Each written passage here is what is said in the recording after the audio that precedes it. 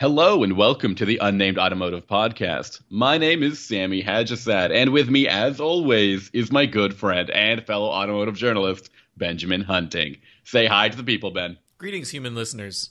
Greetings to everyone. If this is the first time you're listening to our podcast, thank you for. Oh no, Ben! It happened again. Oh no! Oh no! Hit the reboot button. Okay, if this is the first time you're listening to our podcast, thank you for trying something new. Ben and I are a pair of automotive journalists. In fact, I'm going to ask Ben to plug a couple of the publications that he's written for lately. Go for it, Ben. Tell us where you write. You can find my work at Driving Line, at Hagerty Classic Car, and at Motor Trend. And you can find my work at autotrader.ca, as well as Nouveau Magazine. This week, Ben, we're going to be talking about, I'm going to talk to you about some crossovers, and I think you'll talk to me about some SUVs, right? Or AS. Maybe one SUV. Yeah, but it has the stature of two. We'll see how excited I get. There's definitely two of something in there. Yeah, that's helpful. So the car I want to talk to you about is, it kind of carries on the trend that we had last week when we were talking about these really high horsepower crossovers or family vehicles. I drove the Porsche Macan Turbo, which is the most powerful version of the Macan. So powerful, in fact, that I forgot exactly how much horsepower it makes. I mean, it makes 434 horsepower and 405 pound-feet of torque. Which comes from a 2.9-liter twin-turbocharged V6. And what's interesting about the Macan Turbo is that, like every other Macan, it is turbocharged. Yes, it is. Exactly. That is not the most interesting part about it, but that is an interesting thing to note. I think the most interesting thing is the name. You see, the name Macan is derived from an Indonesian word for tiger. I just passed out and fell over backwards. What did I miss? Yeah. My eyes just glazed over, and there was a humming noise in my ears, and then I woke up, and you were saying tiger. Yes, that's essentially what the name for the new Porsche or the latest Porsche SUV is. Well, actually, it's not even the latest. I guess the Cayenne Coupe is. So I don't know what I'm talking about today. I kind of have like an allergic reaction to extreme branding. And you think the description of the name Macan derived from the Indonesian word for there tiger? I go again. Oh, where'd you go, Ben? Come back. Wait, okay, I'm back. Are we done? Is there a car actually called Tiger? That's a good question. There was the Sunbeam Tiger in the 60s. Oh, yes. Which was pretty cool. Which was a small V8 and a small roadster, British roadster. Okay. But aside from that, I want to say there's like a Indian subcontinent market Tiger, because that seems like a vehicle I've seen. But I know there's Tiger beer. Does that count? I'm sorry? The beer? The what? Beer. Jeez, man. Beer? Tiger beer. Yeah, Tiger is a very common term, but I thought we were talking about cars. I thought we were talking about names again. Is this what happens when I black out? I come back and it's the Unnamed Beer Podcast? It is. Sorry. So, and we all know that Porsche just couldn't call it the Porsche Tiger. It needed to be called Macan. But I suppose eventually it's probably going to get a name like the Cayman and the Boxster. It's just going to turn into a bunch of numbers, right? Like, why not? I don't know. I mean, that hasn't happened with the Cayenne or the Panamera or the Taycan, I guess. But the 911 and so I guess all the sports cars just lost their name. You think when they run out of obtuse names, they're going to go to numbers? Is that what you're saying? I think they got a long way to go. I don't know. I thought Cayman and Boxer were perfectly fine names. No, those were good names. Yeah, but I mean, Taycan is a little precious. I think Panamera is a good name because it means something. And I guess Cayenne means something as well, although how it relates to an SUV is something I don't understand. But I wouldn't say it's a bad name. But Macan, it feels made up. It is made. Well, it's not. It's derived from the Indonesian word for this is the only note. This is the only fact that I've highlighted on my sheet. Why do I keep opening my eyes to a world of bruising? Okay, what do you want to know about this thing? First of all, can we talk about the size and the overall feel of the Macan? It does not really feel like a crossover or an SUV. It feels quite small. It almost feels like a hot hatch in so many ways, in the way that it doesn't have a lot of body roll. It's a very agile feeling crossover. And it really doesn't have a lot of body roll, despite the fact that it is an SUV. I do think that it's pretty fast. It does 0 to 60 in 4.3 seconds or 4.1, depending on if you've got a Sport Chrono package or not. And it's not very practical. The rear seats are very tight. The trunk area is very small, and like that to me just describes this car as maybe for empty nesters who don't really want a sports car, like a midlife crisis mobile. So it's like a form of birth control, basically. Like we can't have kids because we'd have to get a new car. Yeah, I guess so. And I think I'm surprised at how much it weighed. It's 4,400 pounds, which I think is pretty heavy considering the size of it. That weighs just almost as much as my own Jeep, which is from the 80s and is a full-size vehicle. That's 4,500 pounds. So I was surprised by that. But this car does go pretty fast. It feels pretty agile. But there are a bunch of small things that I want to discuss with you about the Macan. Mainly the fact that it's kind of like caught between two generations of Porsche design, I guess, interior design and features. So when you jump into this car, you'll see that it has all of those old buttons, that huge bank of buttons that straddles the gear selector. Okay. Do you know what I'm talking about? Yeah, so that's largely been replaced by that kind of touchpad thing that they've installed. It's not really a pad, but it's more like a smooth surface, like a touch surface. With like light up buttons on it. Yeah, and then weird steering wheel circles and stuff.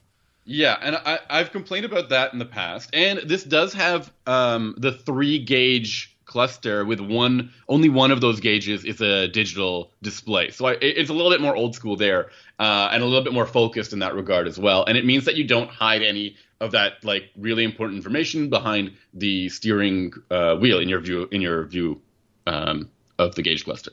So you've got these like this. It's like a lot of buttons, and they all look exactly the same, which I think is very. I don't know how I feel about that, right? Like, if you have a bunch of buttons, do you want them to be different sizes or different shapes or different colors on them? Well, I mean, from a usability standpoint, you probably do. But if you're a designer, you would hate that. Yeah, exactly. I mean, if designers had their way, every dashboard of every car would just be like an expanse of black onyx. Like, it would absorb all light. It would be perfectly smooth. And you wouldn't have to touch it. And that's how I think designers want the interior of their cars to look like. So yeah, I'm trying to decide now after having complained about the new cluster of buttons, those like touch buttons that I mentioned earlier, that they provide no tactile response and you can miss them, and also in the wrong light, you can see the features that you don't have, which is really frustrating.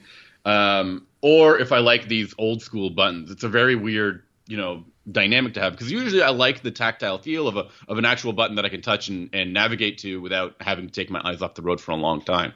But this just ends up looking a little old school now. Yeah, you have any thoughts on that, Ben? No, I mean, the thing about old school buttons is, I mean, if they're good buttons, then it's fine. But there can be older designs that just weren't great. I don't have a huge problem with the look and feel of the older buttons in a Porsche, but the what you pointed out about how everything looks the same and how there's just so many of them, those are the two things that I think works against it, because you have to take attention away from the road to look down at the center console to do things. And it's not a huge problem, but it is a problem. Right. I will say that the car feels like pretty luxurious, pretty high end. I think if you're looking for, that Porsche quality, you're going to get it here. But as usual, I have that same complaint that it feels a little sterile. The seats don't feature, any sort of plush design. They don't have like quilted stitching or, extremely soft seating area. There's what's the word I'm looking for? The lumbar support is pretty firm, and there are bolsters that are quite grippy. And I just don't know if that's like the luxury experience. But then if you're looking for a sporty experience, there's certain things about the Macan that I'm also a little disappointed with as well. Despite the fact that I mentioned that it does 0 to 60 in about 4 seconds, it never feels like it wants to make you go anywhere in a hurry. It always feels a little like it feels robust. It feels really heavy. It feels like it's measuring just how much performance it wants to give you until you put it in the manual mode and into the Sport Plus drive mode, in which case then the car finally feels alive. It gets a little loud. It really doesn't want to upshift too often. And it always feels like it's in the right area of the gauge of the rev range for you to get some power. So, well, isn't that good though? Like, wouldn't you want the sport mode to do that?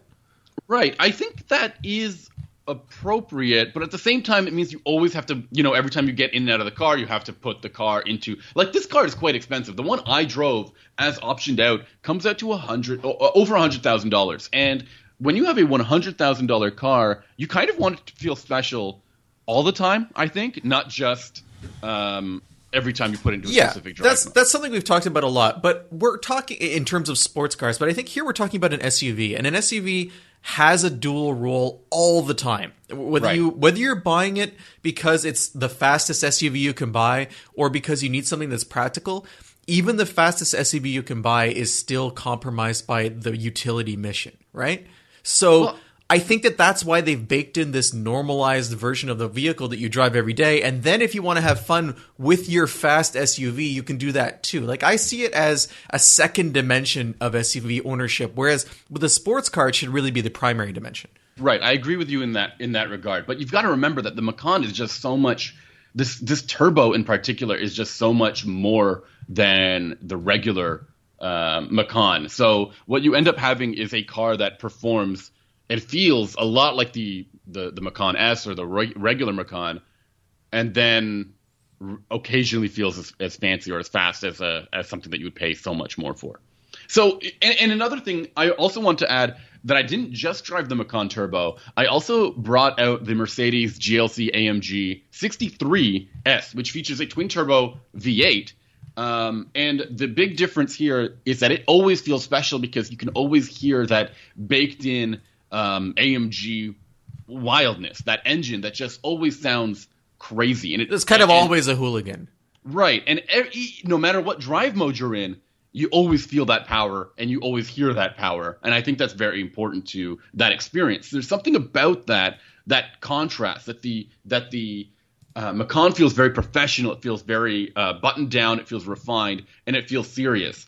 But the AMG 63, the GLC AMG, just feels wild. It feels hilarious. Every time I drove that car, there was never – I did the same loop between the two cars back to back, and there was never a moment in the Mercedes that I said I would rather be in the Porsche. And that's mainly because when you're driving, I think, an SUV, you have a certain expectation. You know that it's not going to be that agile, super tight experience. And maybe that's not what you're looking for. You're looking for something that's a little bit more fun when you're paying for the extra money, and you do get that in the AMG. It's hard to explain that because sometimes the funnest experience is not always the fastest one. You know what I mean? No, I understand what you're saying. It's not the most like precise one either. The AMG has far more character, is I think personality, what you're trying to say. Absolutely. And that motor is nonstop. It's so good. And then to discuss what we were saying earlier with the interior, a Mercedes has a much more modern interior. It is quite busy as well with a lot of toggles and switches and things like that. But the buttons feel special and unique. There are bigger gauge clusters and screens. It just feels like a more modern experience. So I think you end up enjoying that as well when you're not driving the car, like aggressively, I guess is the best way to say it. So you would definitely, of those two, I mean, what's the price difference between them? They start at around the same price, so around $80,000 US. But mine, with all the options, came to about $100 or so in the Macan, and I don't have the full build sheet on the GLC 63, but there are more packages for that and fewer like individual options, which is what ends up costing so much more in the Porsche. Yeah. So I'm thinking that it's a bit cheaper in some cases as well. And the other car to mention in this category is probably the Alfa Romeo Stelvio, the Quadrifoglio model, which I think is less expensive, if I'm not mistaken. Yeah, that one also, it does still start at $80,000, a tiny bit cheaper than the Macan. I generalized, it's actually $85,000 in the Macan, but the Stelvio is $80,500. And then there's a BMW, I think either the X3M or the X4M will fit in there too. And I don't know. I've driven an X4M and I didn't entirely love the experience. I keep falling to this AMG because of that noise, and every time you turn it on, even the slightest bit of acceleration is met with that character And then when you do want it to firm up and be agile, it can do that. It never felt as agile as the Macan Turbo, but it also feels a little bit more practical. It looks like it has more space. It has a few more features. So you end up having a trade-off in that regard. Of those two vehicles, that's the one you would definitely pick. Yeah, the Mercedes. And I feel crazy saying that because I think I also gushed about the AMG GT recently, about it having more personality than Porsche's 911. So I just don't want to make it sound like I'm this Mercedes fanboy, but it just feels like when you're looking for when you're spending a lot of money and you're looking for something that makes you feel a certain way, that really injects you with some sort of emotion, the AMGs do that. But the Porsche Macans are very competent, or the Porsche models are very competent and very buttoned down, very refined vehicles that when you want them to be exciting can do that, but just aren't offering that to you right off the bat and every time you step into them.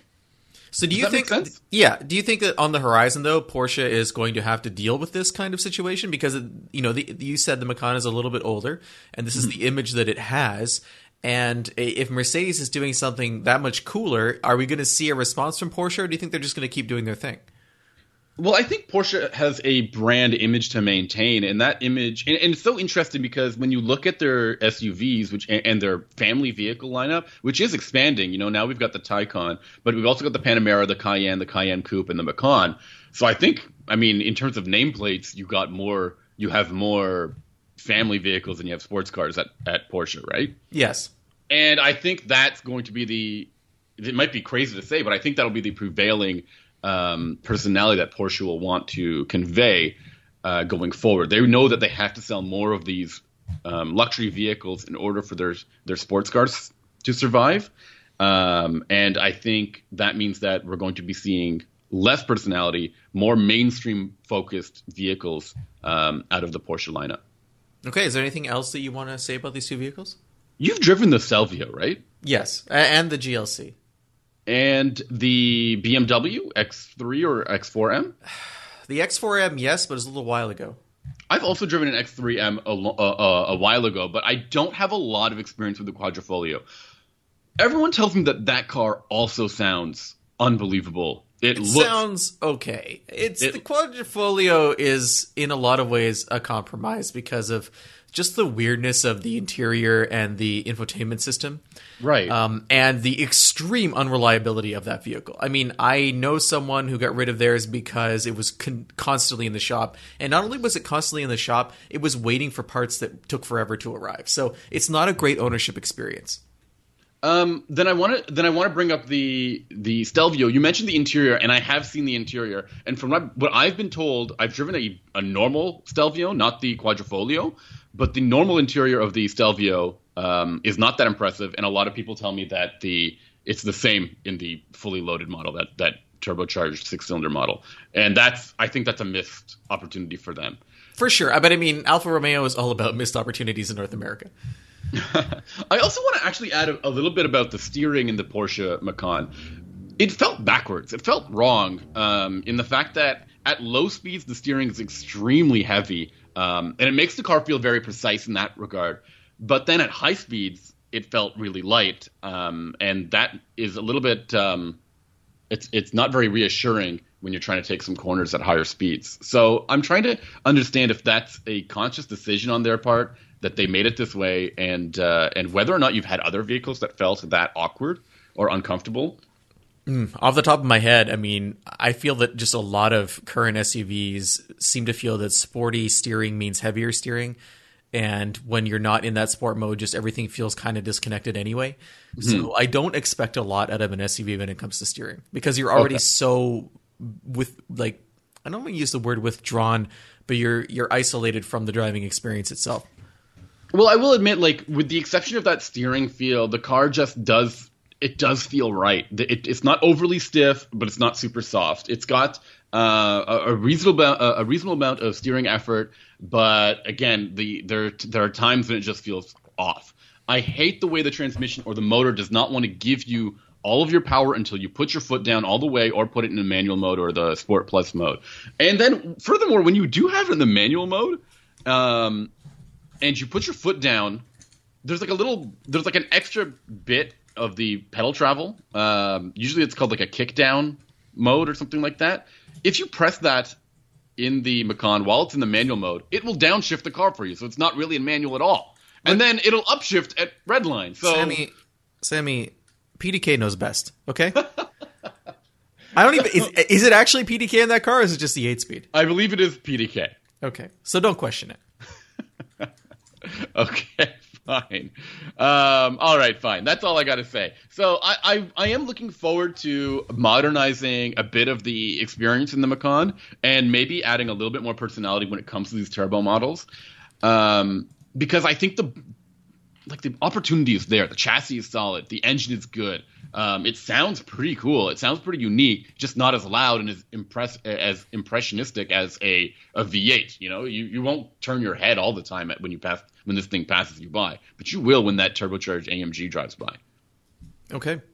What are you driving? You're driving a V8, aren't you? I was. It was a 2020 Lexus GX 460, Sammy. Oh man. Oh man, I thought you were driving something more summer oriented, maybe an LC with the V8, and now you've dropped the bomb on me. You put this GX in my lap. I don't know what to say about the GX. It is a car that has always been there for a long time, and I can't remember the dramatic changes to it. So can you please run down what we're looking at? It is a very puzzling vehicle. I have to say, honestly, I don't know who this vehicle is targeted at. To me, this vehicle, the GX is a truck that is so soft and so insulated and so withdrawn from the world. It's almost like it was designed for people who are embarrassed by the fact that they're driving, maybe, and that they don't want to actually be driving, but they have to drive. So they pick up this GX 460. This is a vehicle that is sold in the rest of the world as the Land Cruiser Prado. It shares parts of its frame with the 4Runner, but it is a unique its own platform. But it is a perplexing automobile, Sammy. I want to start by saying that since 2009, there have been no changes to this vehicle. This is its 11th year on the market, exactly like the 4Runner, with only cosmetic updates. And in 2020, it got a few more cosmetic updates. It has the new grille, the big giant grille. It's got some adaptive safety gear they added to it, which kind of works okay, but not really, which we'll talk about later. And it also came with there's a new off-road package. And that last part is important, Sammy, because like I said, this is based on a Land Cruiser, right? Right. So you'd figure that it's a body on frame SUV. It's got to be pretty good off road, and it is. It's got full time 4-wheel drive. You can't turn it off. It has a mechanical locking differential in the center. Okay. Nice. It's got adjustable ride height, so you can get more ground clearance if you want, and it's generally a pretty tough truck. Okay, that sounds pretty promising. Yeah, but for what customer? Because everything I just told you is attenuated by the fact that the suspension has 3 settings. It's sport, normal, and soft. All of them are incredibly floaty. It is by far the softest vehicle I've driven in the last 5 years. It is it's like a marshmallow water slide into a pillow factory. It is. So I keep hearing you saying the first thing you said was it's a very insulated experience, and a lot of that reminds me of a Mercedes. Does that mean kind of like the Mercedes G-Class with those cars? Car that you feel like you close the door. It is nothing like a G-Class. So nothing like a G-Class. It's like, imagine, softcore movies from the 70s and 80s where they smeared Vaseline on the lens and everyone was wearing white frilly dresses and there was and a veil. It's kind of like you're driving in that world all the time. It's what does that mean? It means that you move very slowly and deliberately, and you turn the wheel and maybe it turns, and you hit the gas and no, not yet, and then yes, here's some acceleration. And the adaptive cruise control does exactly the same thing. Maybe it's going to get you back up to speed when you change lanes and you slow down behind some other car. Maybe it won't. It's not sure. Just the transmission and the engine, all the tuning is so incredibly hesitant and reserved. It's like the British Butler of SUVs. It's like, are you really sure that you want to actually accelerate? Is this perhaps too emotional of a response to your decision to merge? It's just... It's bizarre. It's a very bizarre vehicle. I'm not saying it's terrible because I think it looks pretty good. What? And I think it looks pretty good. Yeah, I think it has a decent look. And I think it's comfortable. As long as you're in the first two rows. There's a third row at the back that no one should ever sit in. And it's unfortunate that Lexus, has decided to put a third row there because it takes up a lot of the load floor. It jacks it up like a good 2 or 3 inches, and you already have to lean over like this huge bumper thing when you're trying to load stuff in the back. So it's like 2 strikes, and then the third strike for cargo is this doesn't have a lift gate, Sammy. It has a hatch that opens from a hinge on the passenger side. So this gigantic door, huge like bank vault door, opens up and blocks the whole sidewalk, so you have to load from the street side, which is dangerous, but I understand it's a Japanese market vehicle, and in Japan that's the sidewalk side, and why change things for North America? It's not like it's a completely different market.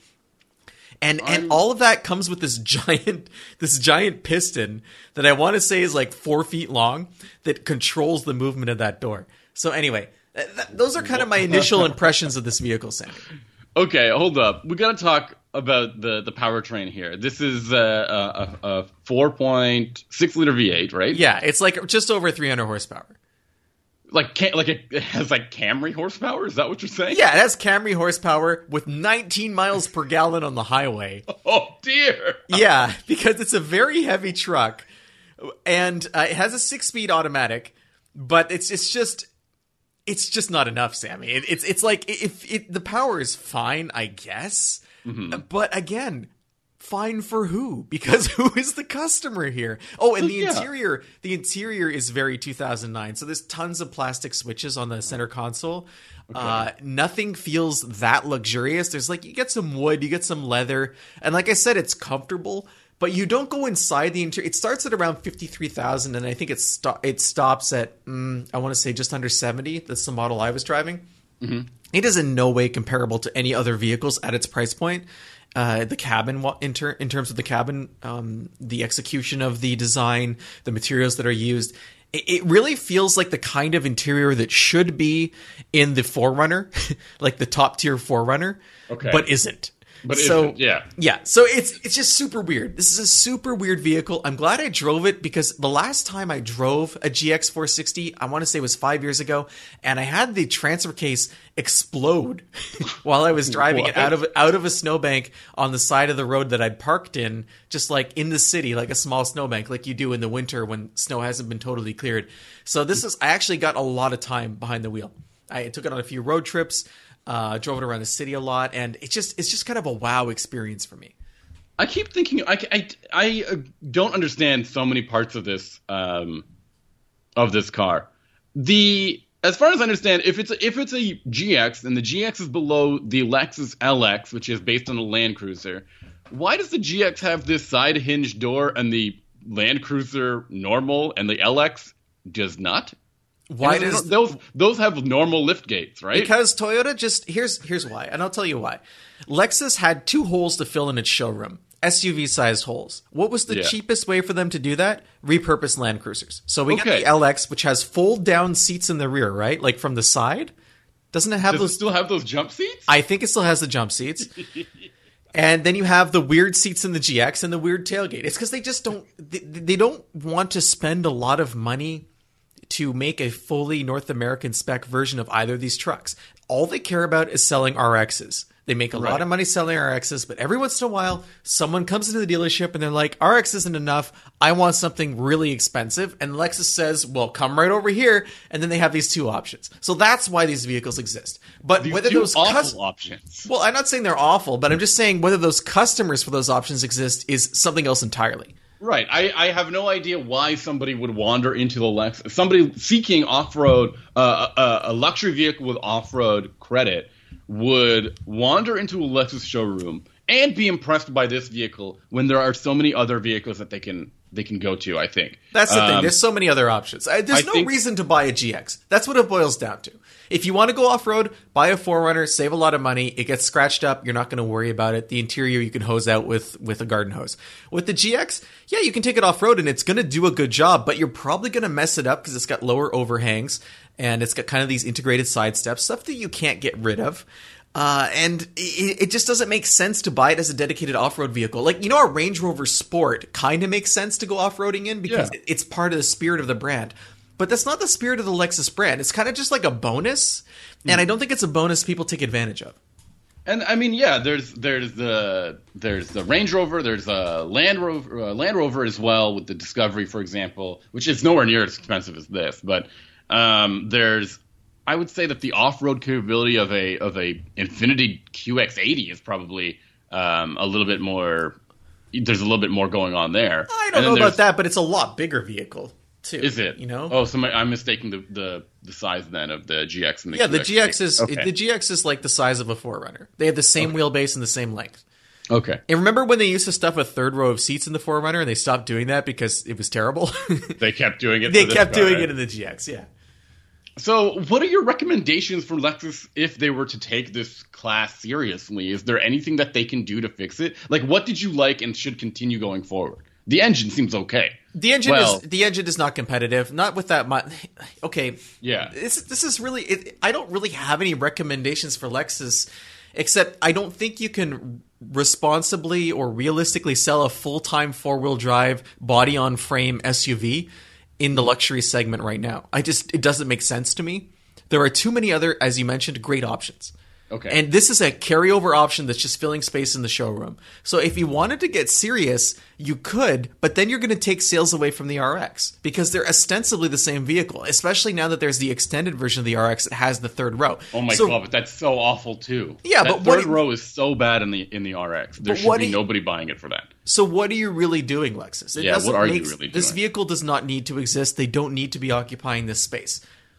I also do think it's funny that we would both agree that the Lexus RX is a very okay vehicle for people to buy. If you're not an enthusiast, if you're looking for a luxury car, the RX will probably suit your needs, no matter how big you are or what if you're looking for a hybrid vehicle or not, or something that it just shows up. It's a versatile vehicle. It shows up. But then there's so few other vehicles in. I think you were impressed with the UX a while back.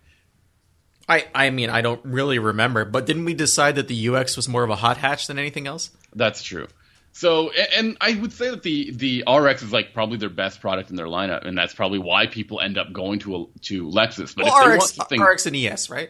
Yeah, and if they want something, the new EX is so good. Thank you for reminding me. And I don't know if people are seeing the LC, but that's a really cool car too. The LC is excellent, but I mean, I think that's kind of like Halo car outside the context of this conversation. Right. So when people go to they go from their RX and they're like, I want something a little bit more robust. Do you think they end up looking at the GX and going like, well, I have a good relationship with my Lexus dealer and they treated me well, and why not just go into this? And I really don't think so. I don't think that. I think the RX is a very rational customer, and I don't see a rational customer buying the GX. That's so funny. Perfect. I think that's perfect. That's what we need to tell people, that if you are buying the GX, that is not a rational. No, not at all. I mean, either go off road for a lot cheaper, or get a much better luxury SUV. Those are my two options. And it's too bad because, like I said, I think it looks good and it's comfortable. But the entire week I was driving it, I kept trying to make it make sense, and I really couldn't. And I really couldn't find an equivalent on the market. There's nothing else like this vehicle. Right. Yeah. I'm struggling to think of one as well. What I would like to see. Third row of seats. What's that? So weird. It had a third row of seats. My big suggestion to Toyota would be to take the 6-speed that's in the GX and the GX interior and put them in the 4Runner before it's too late. I know they sell 250,000 4Runners a year and they don't need my advice, but it is. I mean, we've talked in the past just about how unpleasant that drivetrain is when you're thrashing it, like on the highway at highway speeds. If you want to pass, it's like suddenly there's a million angry bees under the hood, and it's all raw, and it's just, it needs a 6th gear. It really needs a 6th gear. I don't know how much longer this car will be around. Like I just don't. Obviously forever, because it's been here since 2009. It must be the same model since then. It's got another decade in it. It's got another decade in it. Yeah, that's true. Okay, cool. We've got some other things you want to talk about this week, right? Sure. There's some news that I think is worth mentioning. There's an upcoming Stinger, Kia Stinger. They're changing that a little bit. Well, they're doing something weird with it. They're adding, so as it is now, you can buy two versions of the Stinger. You can buy a 2.5 liter turbo, a 2 liter turbo 4, and a 3.3 liter turbo V6. And they're adding, I'm sorry? That's a great engine. Yes. And they're adding a third option, Sammy. Are you ready for it? Oh, yeah. I'm ready for it. I think it's going to be the 5 liter V8 finally, right? No, it's actually, cut that in half. It's a 2.5 liter turbo 4. That makes 40 more horsepower than the existing Turbo 4 and like 60 more pound-feet of torque. Okay, well, if they're going to replace the 2 liter, that makes sense. No, Sammy, you misunderstand me. What? They're not replacing anything. They're just giving you an extra Turbo 4 option. But why? I don't know. I don't understand. So now you have the choice between a 255 horsepower 4-cylinder engine or a 300 horsepower 4-cylinder engine that probably costs a little bit more. Or the 368 horsepower twin turbo V6. Now that doesn't make any sense. This really reminds. I have a question for you. In terms of weird drivetrain decisions in 2020, what's weirder, this or when Nissan put a new engine in the old Frontier for 1 year? Yeah, this I think because I don't think there was anything wrong with the two powertrains in the Stinger, right? Definitely not, unless there's something super secretly wrong that they're like. But then you think they get rid of the 2 liter. That's true too, right? That doesn't make any sense, Ben. What the heck? It's very strange, and I have also heard that the Stinger is not selling particularly well. No, I'm sure it's not. No one's buying large cars. And I don't feel like this mid-choice engine. It's not the jump start it needs. Yeah, it's not going to help it out. You're saying maybe a 2.9 liter V6 that makes 310 horsepower would maybe split the difference. Yes, of course. Yeah, that's the one. That's the one that'll do it. Okay. That's so weird. So that's our first bit of weird news. And then we have a second bit of weird news. So there's a company called Bollinger that we've talked about in the past. And they make the ugliest things in the world. They kind of make an electric truck. As far as we know, they don't make anything. But yes, they say they make an electric truck, and that truck was designed with a T-square and an IKEA table for a console. That's true. It's a very plain Jane truck that costs like $100,000. It's super expensive. It's electric.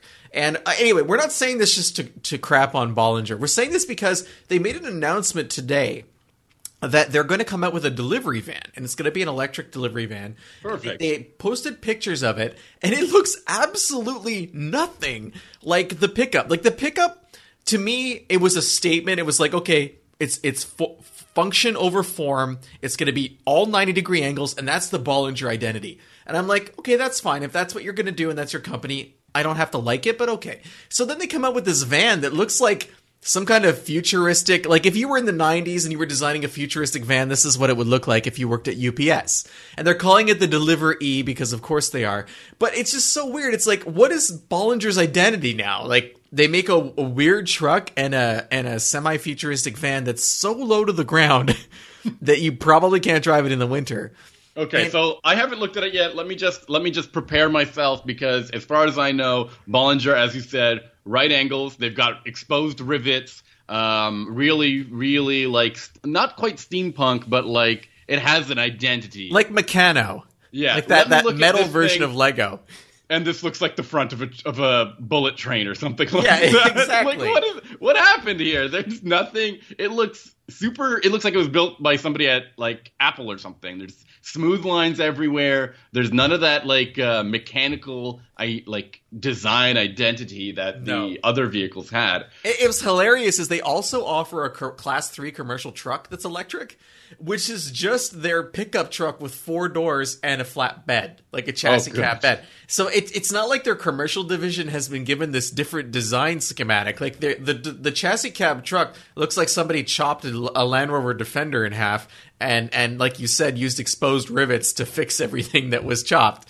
So Bollinger, we don't know what's up. Anyway, not a big deal. Not exactly our focus on the podcast, but I just thought that was strange. I do want to talk about, I think electric vans, especially delivery vans or transport vehicles, is going to be a pretty important change in the world. And if more people get if this becomes a standard going forward, hopefully they can combat the greenhouse gases and climate change. But there is as far as I remember, there is a Nissan ENV200 in some markets, which is and I think FedEx and UPS. I can't remember if it's both or one of them. They use alternative fuels anyway, like propane and compressed natural gas and stuff. So the vehicles are out there; they're happening. Bollinger's bizarre looking thing. I don't know if that's I really don't think this is going to be real, man. How does it have so little ground clearance? I need that to explain. I don't know. It's almost like a maglev van of some kind. Okay. So last thing I want to talk about this week, we had a listener, Timothy, get in touch with us this week asking about audiobooks and if there were any audiobooks about cars that we would recommend, because we've been talking about books on the podcast quite a bit lately. So this is kind of a bit of a sticky issue. There's a bunch of cool car books out there, but not a lot of them have been given the audiobook treatment. There's books that I would recommend, like Mark Donohue's The Unfair Advantage, where he talks about racing in Can-Am and Trans Am in the 70s, or Car by Mary Walton, which is a walkthrough of what it was like to develop the second generation Ford Taurus, which was a total failure. And it's just fascinating stuff like that, which really give you a behind the scenes look at both racing and the automotive industry. But in terms of books that are on audio that you can listen to while you're driving, after you've listened to your episodes of the Unnamed Automotive Podcast, there's not a lot. But there is one that I want to recommend that I read in paper form earlier this year. It's called Engines of Change, and it's by a guy named Paul Ingrassia, Ingrassia. It came out in 2012, and the guy takes a look at the history of automotive culture in America. I have this book. Give me a minute. Okay. So it's done in... I love this book, man. It's, I think, 15 chapters, and each of those chapters looks at a different car and how that car impacted car culture in the United States. So he starts with vehicles like the Model T, obviously, but inside there's stuff, the Pontiac GTO, the Chevy Corvair, the Honda Accord, the BMW 3 Series, the Jeep, when it first came out, and even vehicles like the Prius. And just all these vehicles had and the Beetle. They had huge impacts on American car culture, and it's worth a read. It's it's worth a listen. So, Timothy, I would recommend this book as something that's going to give you, I know you wanted to kind of get these behind-the-scenes underdog-style stories, and there's a lot of that in there about cars, how they managed to make it to market, even though they might have had a lot of stuff working against them, sometimes even within their own company. And it's well worth a listen to hear those stories. So that would be my recommendation to you. Engines of Change by Paul Ingrassia. I also like the book because it also talks about how important the marketing factor was to making some of these vehicles a success, or that image that has been cultivated in light of the vehicles. Yeah, especially with Volkswagen and the Beetle, there was a huge section about Beetle advertising and how wacky and off the wall and irreverent it was in the 60s and 70s, and how different that was for American advertising culture at the time. And the different ways that the Prius made its example with that kind of celebrity endorsement that it received at the time too. I think that's a great recommendation. I think that's great. I also want to mention that a reader has a listener has reached out to me after last week's conversation when you and I were talking about the Hawk trim names. Falcon. We also mentioned the Jeep Grand Cherokee Trackhawk. Yes. And then some other fast family-oriented vehicles. And he wanted to point out, let me get his Twitter account, because that's where he reached out to me. Because you're going to out him to the world? Oh, yeah. Maybe I won't do that. Maybe okay. He won't be ready for that. But he did mention the the Volvo V60 Polestar might be up some people's alley of a performance-oriented family vehicle, which I think is not bad. It has 416 horsepower. It's not far off of that Macan Turbo we were talking about earlier. So that's something that another car that we might have missed last week. Okay, so if you have any other things that you think we might have missed, you can always get in touch with us. There's a bunch of ways you can do that. You can either go to unnamedautomotivepodcast.com, and there's a form you can fill out there. Click send, and we get your message delivered directly to our inboxes. Or you can go on to social media, as Sammy was just talking about. Sammy is on the cesspool that is Twitter, where you can find him at Sammy_ha. Whereas I am ha, that's ha like you're laughing. Whereas I am on Instagram, where people are just generally nicer and want to look at cool pictures. You can find me at Hunting Benjamin. Very cool. Ben, what are you driving next week? I am driving next week. Ooh, that's a good question. It's the BMW X5M competition, Sammy. Wow. Okay. Yeah, so that's a little bit different than the GX. Yeah, that is. I actually, as far as I know, I don't think I have a new vehicle to talk about next week. But wow. I'll definitely bring up one of my feature ideas with you, and we'll chat about that. I also want to take this opportunity to tell people that from me to you, or maybe from us, if Ben agrees with this, I hope that everyone is staying safe and staying sane, because it's been a pretty difficult summer, I think, for a lot of people between the pandemic and other things that are going on. And you know what? We kind of encourage you guys to reach out to us if you're feeling a little lonely, say you want someone to talk to or chat with. Those contact forms, we're on top of them, man. We followed through. And if you want someone to talk to, we're right here to help you out. All right. And I echo all of those sentiments. All right. Take care, and we'll talk to you next week. All right. Bye-bye. Bye.